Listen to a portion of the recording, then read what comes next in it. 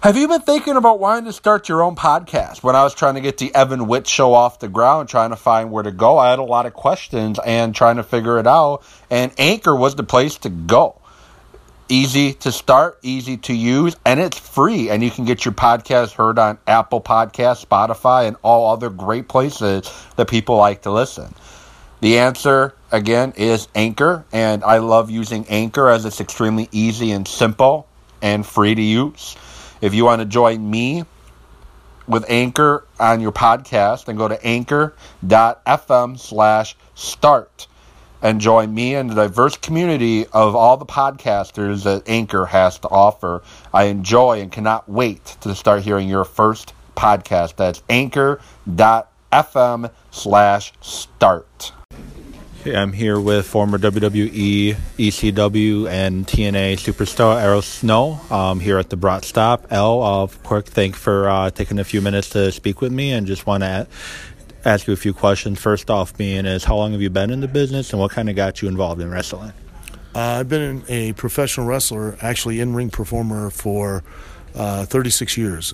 This May 22nd, if I have continuous matches, it'll be 37 years total that I've been an in-ring performer. I've also been a ring announcer or commentator. I've been a promoter again. I own OVW now. Been a trainer again. Like I said, I own OVW. I have the Al Snow Wrestling Academies. I have 17 around the world. In the UK, Denmark, Hungary, Romania, Greece, Chile, Portugal, France, Germany, Italy.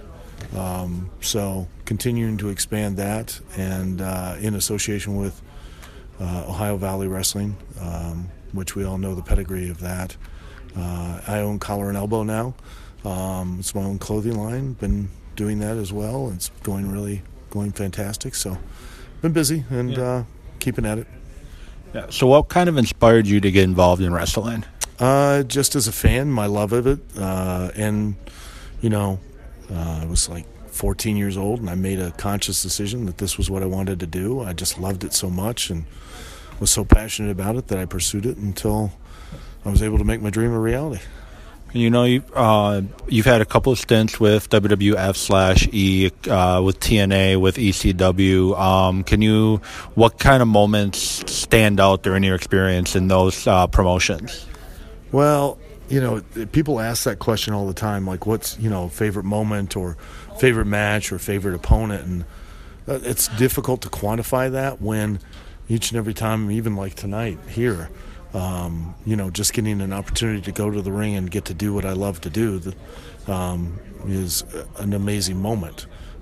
Sometimes those moments are more magical than others because they just, when you're in there with the right person, with the right atmosphere, things just happen. It becomes electric, and nothing makes you feel more alive than those situations. But to be able to discernibly pick out just one or at a time, it's really, for me, it's very difficult because I just feel so lucky to get to do it as long as I've gotten to do it. So kind of overhearing you a little bit not long ago, talking to some people in the ring about workers and the importance of being a worker. Who are some of the people you've enjoyed working with? Like, who stands out more than others? Again, that's back to who's your favorite opponent. I've worked with so many people, up and down the lines for, over 3 decades, going on 4, that, it's tough to go, well, this guy or that guy. And really what it comes down to is when you're working with them, sometimes you get in there with the right guy, and it's quite honestly, it's what we call as a day off. It's effortless. It's, things you don't have to talk. Things just happen at the right time for the right reason. The crowd reacts just the way you want, as much as you want, when you want, to the direction you want, and we call it. It's like a day off. Some matches you work with the wrong guy, and it's like pulling teeth, and it's just as painful and just as miserable. Yeah. So just to our left, we have Head over here.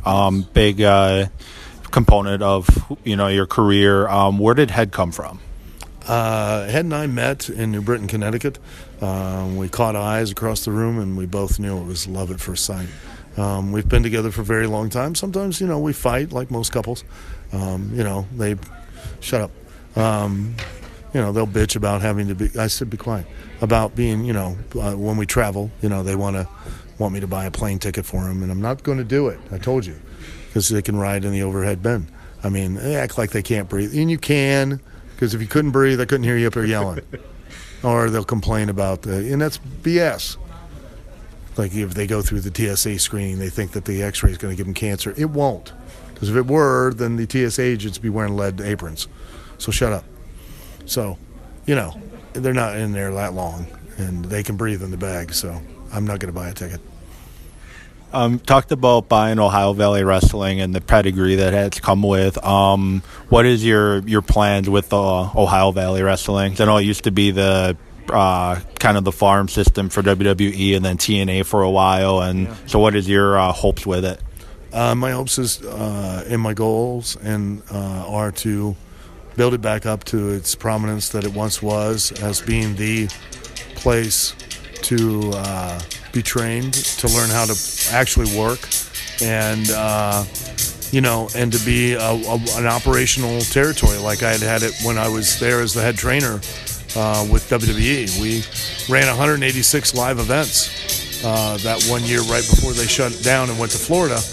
134 of those were house shows, and 52 of those were TV. And the only, we actually ran more live events than WWE did that year. So I'm going to work towards bringing that back to that level once more, so that students that come there to train can learn the skills and get the experience that will allow them to take advantage of opportunities on a worldwide level with WWE and be more prepared and be more polished. And allow existing performers to be able to come there and be able to make some semblance of a living and work on a regular basis. I don't want to take up too much more of your time. I just got one final question. So I've watched Tough Enough, and I still go back to watch it on the network on occasion, and just seeing you interact with the students in the ring and then listening to you before, you quite a passion for young people wanting to get involved in the business. So it's kind of a two-part question. Is first, what would be your advice to somebody wanting to get involved in the business, and what would be the best avenue for them to do that? Well, my advice for wanting to get involved in the business is don't. Unless you really, truly are passionate. If I ask you why you want to get involved in this business and you can answer it, stop. Just get out. It should be something that you're driven to and that you absolutely feel that it's a necessity and a need that you want to do.